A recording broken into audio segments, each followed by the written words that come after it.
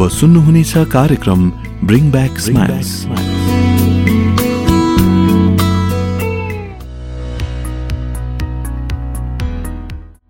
Hello अनि नमस्ते श्रोताहरू, म सुजन सुब्बा फेरि पनि तपाईँहरूको अघि अर्को विषयमा बात गर्न आएको छु।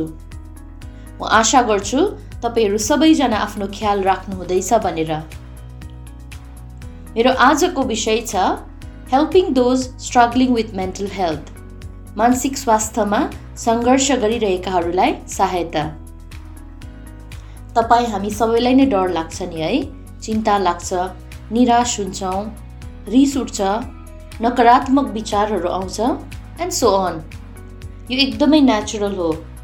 तर यो कुराहरू चाहिँ तब समस्या हुन जान्छ जब हामी बिहान उठेकोदेखि बेलुकी सुतेकोसम्म यही कुराहरू मात्र हाम्रो दिमागमा निरन्तर आइबस्यो भने, अनि जति लामो समयसम्म यो विचारहरू हामीसँग रहन्छ त्यति धेरै यसले हाम्रो मानसिक स्वास्थ्यमा अथवा हाम्रो दिन प्रतिदिनको कामहरूमा इफेक्ट गर्छ, असर पार्छ, अनि हामी पूर्ण रूपमा स्वस्थ हुन सक्दैनौँ। हाम्रो जीवनको सबै क्षेत्रहरू एक दुस्रासँग सम्बन्धित हुन्छ। जस्तै तपाईँलाई मन दुख्यो भने खाना खान मन पर्दैन, चिन्ता लाग्यो भने निन्द्रा आउँदैन, कहीँ जान मन पर्दैन, रिस उठेको मान्छेसँग बोल्न मन पर्दैन, इत्यादि अझै कतिवटा कुराहरू।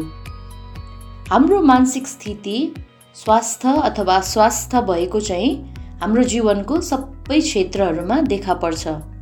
तपाईँले सायद याद गर्नुभएको छ या छैन, याद गर्नुभएको छैन भने यो कुराहरू याद गर्नुहोस्।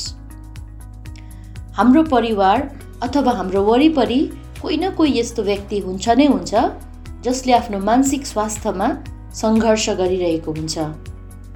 सायद तपाईँ आफै पनि यो व्यक्ति हुन सक्नुहुन्छ। हाम्रो नजिकको मानिसहरूले सङ्घर्ष गरिरहेको हेर्न हामीलाई कति धेरै गाह्रो हुन्छ। झन् जब हामी केही पनि गर्न सक्दैनौँ, उनीहरूलाई सहायता गर्नको लागि त्यो स्थिति हाम्रो लागि झन् गाह्रो हुन्छ। तर एउटा खुसीको कुरा तपाईँलाई भनिदिउँ, यदि तपाईँ एक्सपर्ट नै हुनुहुन्न भने पनि तपाईँले सहायताको लागि केही न केही कुरा गर्न सक्नुहुन्छ, जसले मानसिक स्वास्थ्यमा सङ्घर्ष गरिरहेकाहरूलाई, मानिसहरूलाई, हाम्रो वरिपरि भएको, हाम्रो गाउँ समाजमा भएको तपाईँको चिनाजाना मानिसहरूलाई सहायता र धेरै उत्साह मिल्छ। मसँग इमेजिन गर्नुहोस्, त्यहाँ दुईटा ग्रुप मानिसहरू छन्। फर्स्ट ग्रुप एउटा सर्कलभित्र अनि अर्को ग्रुप अर्को सर्कलभित्र। अनि फर्स्ट सर्कलभित्र भएका मानिसहरू चाहिँ मेन्टली स्ट्रगल गर्दै गरेका मानिसहरू। अनि धेरैचोटि सङ्घर्ष गरिरहेका मानिसहरूले सोच्छन् कि म मेरो कुरा किन उनीहरूलाई बताउनु, उनीहरूले मेरो कुरा बुझ्ने त होइन, भोलिको दिनमा मेरो सङ्घर्षको बारेमा सबैले याद पायो भने म किन मेरो परिवारलाई टेन्सन दिनु भन्ने जस्तो कुराहरू सोचेर आफ्नो दुःख आफैसँग राख्छ। यो थिए फर्स्ट सर्कलमा पर्ने पहिलो ग्रुपका मानिसहरू जो आफ्नो मानसिक स्वास्थ्यमा सङ्घर्ष गरिरहेका हुन्छन्। गीता, ओ छोरी, कहाँ छस् नानी? यता आइज त, मैले के ल्याइदिन्छु तेरो लागि? हजुर बाबा, यतै छु। अपुई, के ल्याइदिनु भयो मेरो लागि? होइन नानी, कस्तो राम्रो लुगा ल्याइदिन्छु तँलाई। जा नानी, भित्र गएर तयारी भएर आइज। जा। आहा बाबा, कस्तो राम्रो लुगा। हामी कतै जान आँटेको छौँ बाबा? हामी कहीँ जाने होइन कि, तँलाई नि आज केटा हेर्नुहुन्छ क्या, केटा। जा भित्र तयारी भएर जा नानी, जा। बिहे? म अहिले बिहे गर्दिनँ बाबा। म चाहिँ पढ्न चाहन्छु। म आफ्नो खुट्टामा उभिएर ठुलो डक्टर बन्न चाहन्छु। म बिहे गर्दिनँ बाबा, म बिहे गर्दिनँ। के रे, 2-3 दिन स्कुल त के गएको? मलाई सिकाउँछस्? ठुल्ठुलो कुरा गर्छस् त? आफ्नो बाउलाई सिकाउँछस् त? जा भिडियो गरेर लुगा फेरि आइज। तँलाई चाहिँ म होइन बाबा, मलाई नहिर्काउनु। शैले दाजु, के गर्नु भएको तपाईँले यस्तो? मातेर आफ्नो जवान छोरीलाई कुट्ने वयसरी उसले के काम बिगारे भन्नुहोस् त? मेरो छोरीलाई कुटुम कि बिहा गरौँ कि त्यो बिचमा बोल्नेको? अरे दाजु, तपाईँको छोरीको उमेर कति पुगेको छ?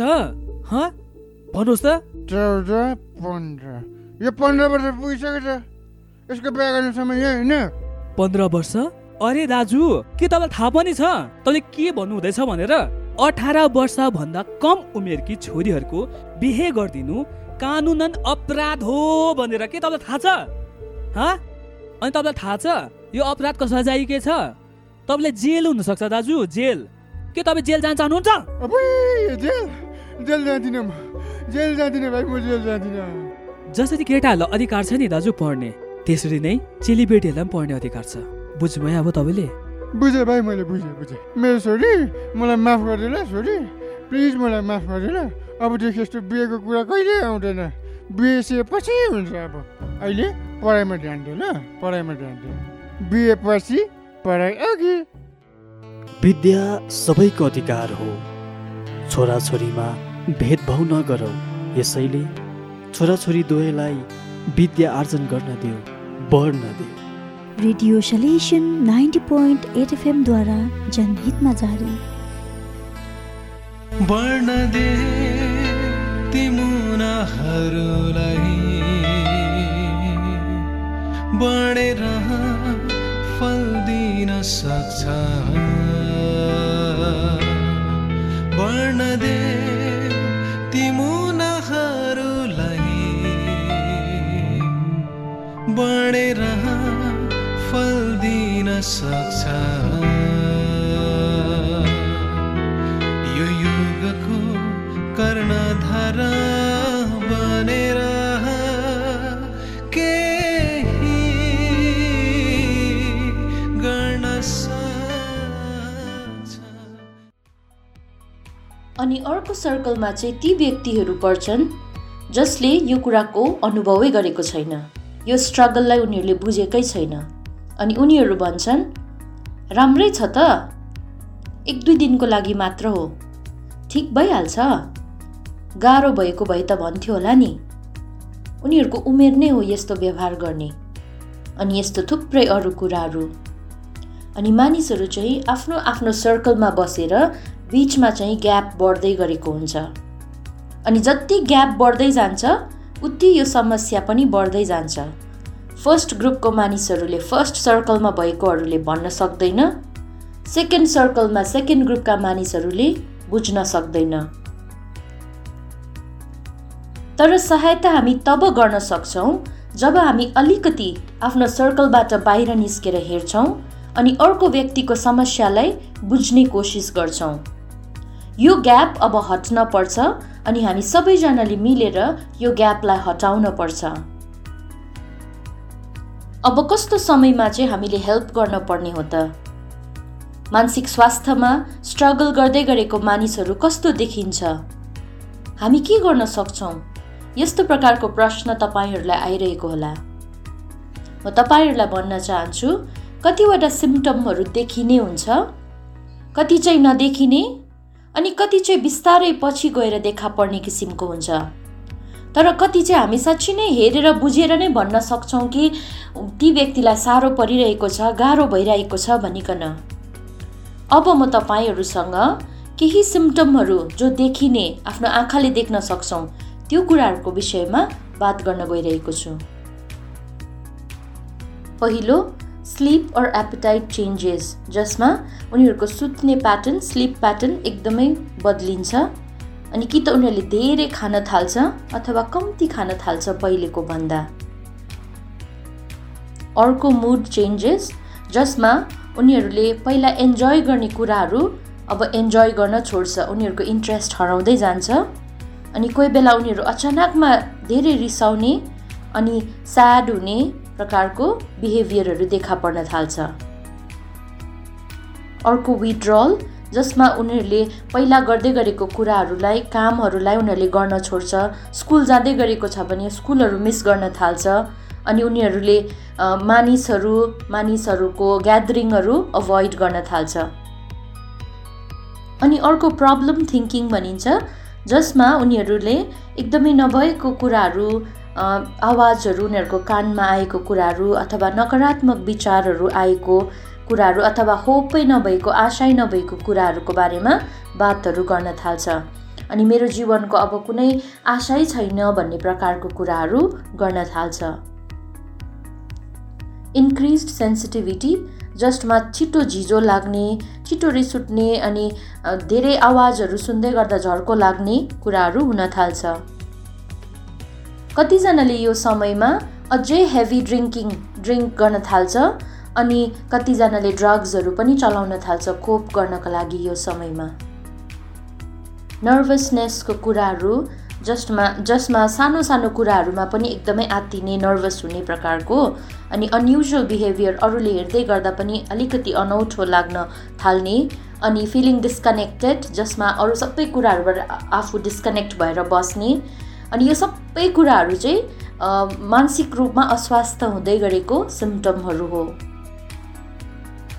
यसमा 1-2वटा 3टाहरूसम्म त हामी सबैकोमा नै कतिचोटि देखा पर्छ, तर यदि कसैमा यी मध्ये धेरै सिम्पटमहरू देखा पर्दैछ अनि यो कुराहरूले चाहिँ उसको डेली लाइफमा, उसको कामहरूमा, सम्बन्धहरूमा, परिवारमा असर पर्दैछ भने डक्टर, साइकियाट्रिस्ट, साइकोलोजिस्टहरूकोमा जान एकदमै जरुरी छ अनि उहाँहरूबाट हामीले सहायता लिन पर्छ।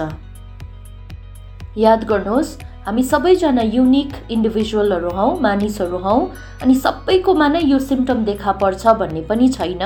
तर यदि हामीलाई अनौठो लाग्दैछ र कसैको बारेमा हामीलाई कन्सर्न हुँदैछ भने हामी एकदमै सतर्क हुन जरुरी छ। We build each other campaign अन्तर्गत कार्यक्रम bring back the smiles radio solution 90.8 FM मार्फत प्रत्येक शनिबार 2 देखि 3 बजेसम्म अनि पुनः प्रसारण प्रत्येक बुधबार बेलुकी 6 देखि 7 बजेसम्म सुन्न सक्नुहुनेछ।